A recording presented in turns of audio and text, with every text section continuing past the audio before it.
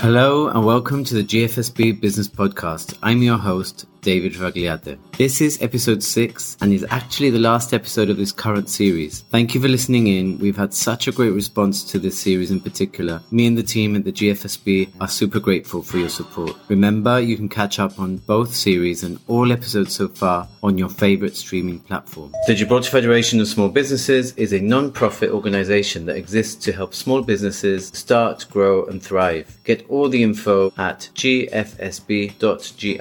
This week, I'm delighted to have Sir Joe Bossano on as a guest. Sir Joe is a former Chief Minister of Gibraltar, having served between 1988 and 1996, and is its current Minister for Economic Development, Enterprise, Telecommunications, and the Gibraltar Savings Bank. He's actually the first politician to be invited onto the GFSB Business Podcast because he has had and continues to have such a big influence on how business is done here in Gibraltar. At 83 years old and with no plans to retire anytime soon, Sir Joe became part of the trade union movement in the 1960s and later moved into a very successful political career. He's often referred to as the father of the house, and he has been credited for driving many of the projects that made doing modern business in Gibraltar possible. Many people might not know this, but he's got a degree in economics and another in Italian. In today's episode, we look back at some of the biggest changes to Gibraltar's economy and infrastructure, and also address current challenges that are facing local businesses. I met him at his office in Town Range and started off by asking him whether you can separate politics from economics.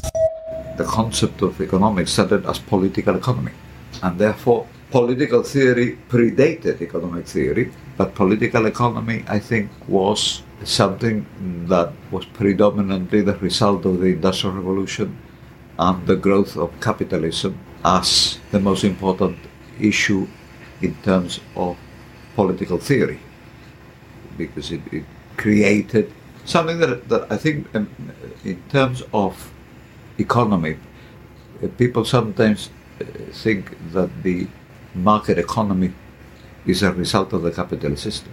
That is not true. Okay. Because if the Neanderthals went out to hunt and came home and exchanged part of the meat they couldn't eat with somebody, that was a market transaction. And they were not influenced by Karl Marx, So the theories did not create the system. The system predated the theories. Gibraltar's upgrade of its telecommunications infrastructure is often credited for attracting global businesses to the Rock in the 90s. So Joe talked about how he negotiated a deal with the US telecoms provider, NYNEX. One thing that happened in 1986, I was a leader of the opposition and I was at the American Memorial on the Poppy Day, right? And next to me, putting a wreath, there was a guy who, when it was over, introduced himself to me and he said, "I'm the consul in Tangier." We're going to have a drink? I said, "Yeah, sure." He says, "Look, I'll get to the point straight away. I've been asked by the embassy in London to contact you because the US government wants to invite you to the States for a month. You can go wherever you want. There will be no restrictions on where you go or what you want to see. We'll take you to the Pentagon, to the base we have in Virginia, and then you can meet whoever you want." And I was very generous of your government. "And you're going to be the Chief Minister in 2 years' time," he says. I said, "I am. We want to offer you the opportunity of coming to the States and judging for yourself what we are." That experience included a meeting with NYNEX, and therefore when I came in, the first thing I did was, we need to do something, and I actually opened up international invitation for people to run our telephone system, and there was NYNEX and Japanese state, and I knew the people in NYNEX from 2 years earlier, right? And I thought it would be better to do that. And so I contacted NYNEX, they put in a bid, they were quite interested in coming in, they were finding difficulty in getting a telecom license anywhere in Europe because markets were closed, and therefore they wanted to have a foot in the European markets, and this was a way of coming in. and I negotiated with them a deal using my trade union skills, so that we set up a joint venture company worth 15 million, which it was 15,000, 50 million shares of £1. So 15,000 pounds. We put 7.5 million each, right? And I said, well, look, I haven't got 7.5 million each, but I value my Victorian telephone crossbar exchange, which is a relic, and a museum piece, at 7.5 million. So that's what I will put into the company for my 50% share for the government. And then I said, now the government will give you a license to operate, and the cost of that license will not be cash 7.5 million. So I took that 7.5 million up, and therefore to this day we've got a company that is now worth 75 million, which we got for nothing in 1988. Without that, I would not have been able to attract anybody here. And therefore, what I did was, I didn't employ experts I went myself, campaigning for business to come to Gibraltar. And I used 9X, because when people said to me, well, look, okay, this is the tax, system is very attractive, this is attractive, that is attractive, but the most important thing is telecommunications, because we're doing business with the outside world. Internet didn't exist, but it was still a question of, you wouldn't be selling things in Gibraltar to the population, you're selling to the world from Gibraltar. I used to say to the world, you can judge for yourself, but I can tell you they are as bad as Wall Street. And they said, but I said, yes, because we happen to have both the same company in Gibraltar and in Wall Street, which is 9X. Gibraltar carried out some major land reclamation projects in the 80s and 90s. Here, Sir Joe tells us about some of the negotiations that took place behind the scenes. The AACR was in government, was already planning reclamation and planning an estate, right? Which they were planning to rent or sell, but not on a 50-50, because I invented the 50-50. Right? And during the election campaign, the people, since the polls saying, well, we're going to win, the people started talking to me about what we would do, because they didn't want to go into an investment and then fight the change of government, right? While we were campaigning, I had a visit from a judge, freelance journalist who was based in Madrid, who came to cover, because everything, in Spain there was a lot of focus on the fact that there could be a government, there was socialist in Gibraltar, and there was a socialist government in Spain, and that might change things, And this guy said, well, look, the situation with the MOD is going to be a difficult one. What are you going to do? I said, well, look, the first thing I'm going to do is I want to reclaim land. I said, and I need to reclaim land because negotiations for the MOD to release land are very slow, and I'll be the whole of 4 years negotiating and not do anything. So we need to have a land bank.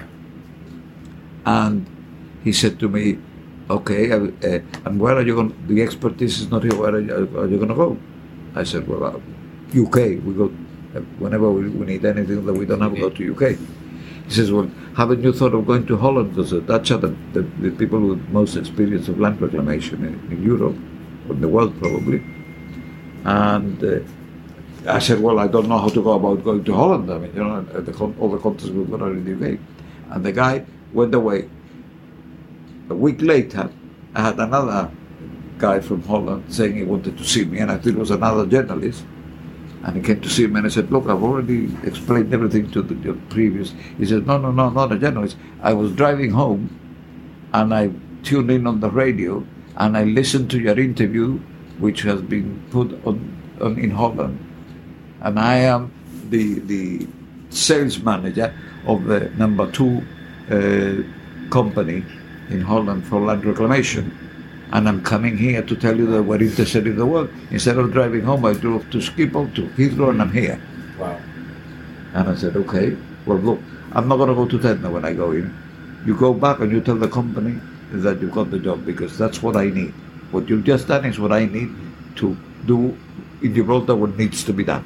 But you will need to do it in record time. I've got a 4-year term, and you cannot if you cannot do it in 15 months, I will get somebody who can, and the price has to be the right price.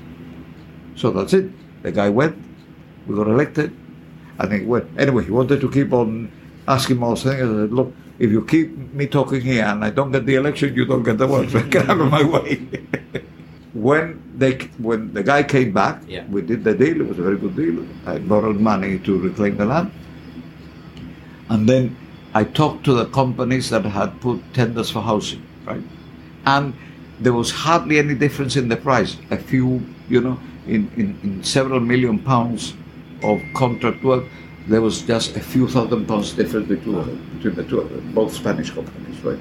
Dragados was one, and I can't remember what the other one was.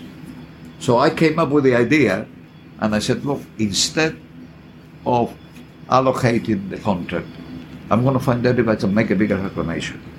So I asked the Dutch guys, can you give me a breakdown of what the cost of the reclamation is? And they said, well, look, the revetment to protect it is the most expensive thing. I said, well, what happens if I go out? And they said, well, look, if you go out, then you can double the price and quadruple the land.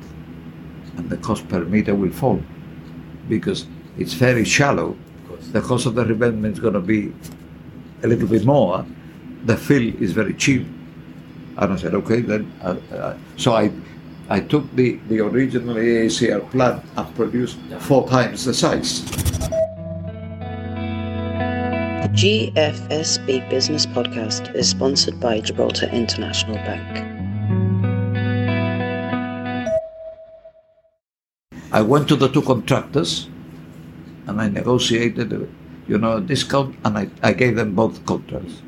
And I said, look, now with the money we were going to build 500 houses, we'll do a 50-50 scheme.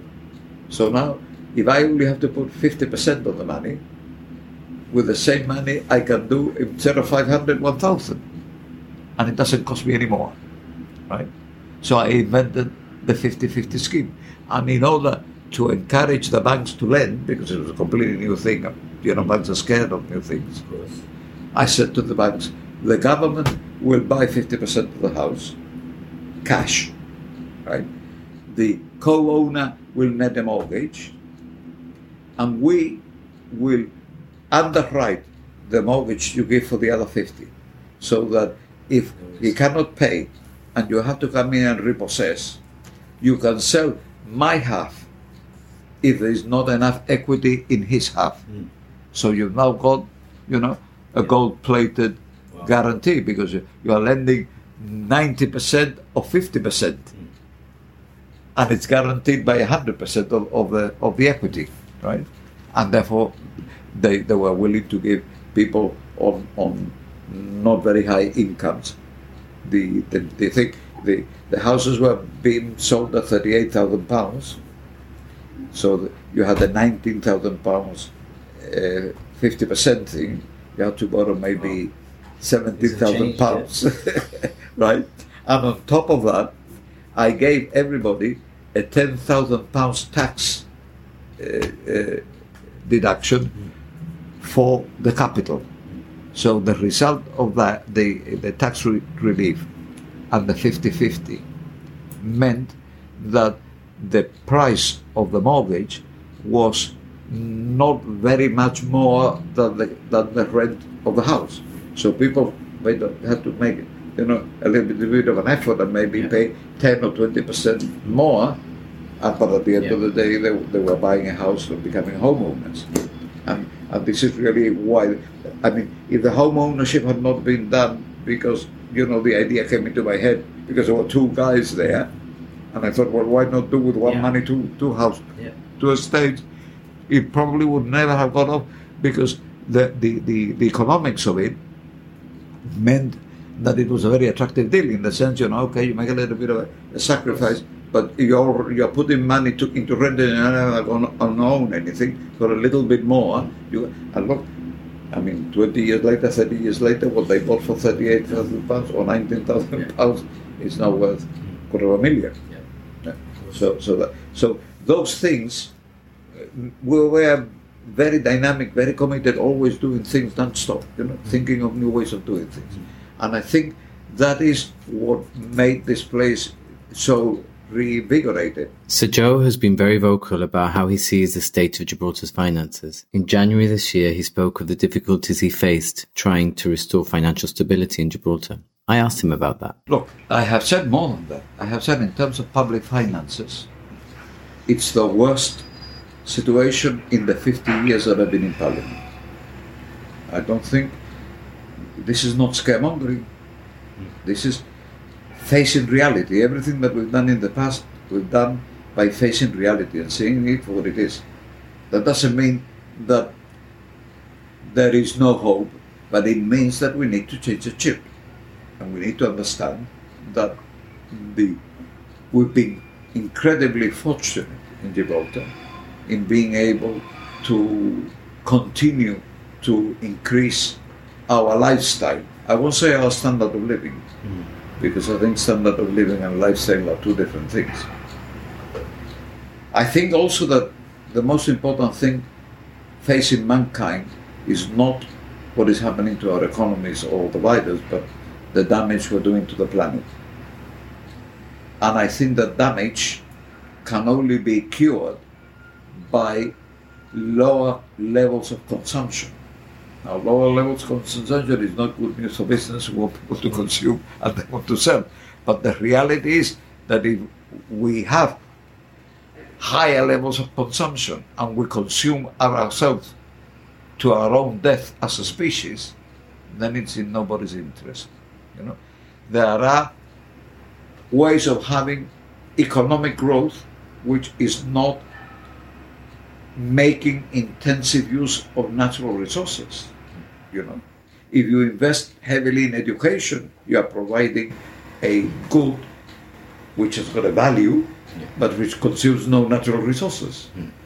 So I think in the context of having to consume less, which is necessary, particularly for those who are used to having a level of income which is in the public sector, which is far greater than in the private sector and far greater than in the UK, they need to understand that it is not possible for any government, whoever they choose to elect, to tax the private sector in order to keep on increasing the cost of the public sector. That is not an option that is available to anybody. It is not a matter of choice, it is not a matter of ideology, it is a matter of hard economic facts in an arithmetical thing. He had some strong words for local business owners too. The business community, I think, has to understand that by definition there may be less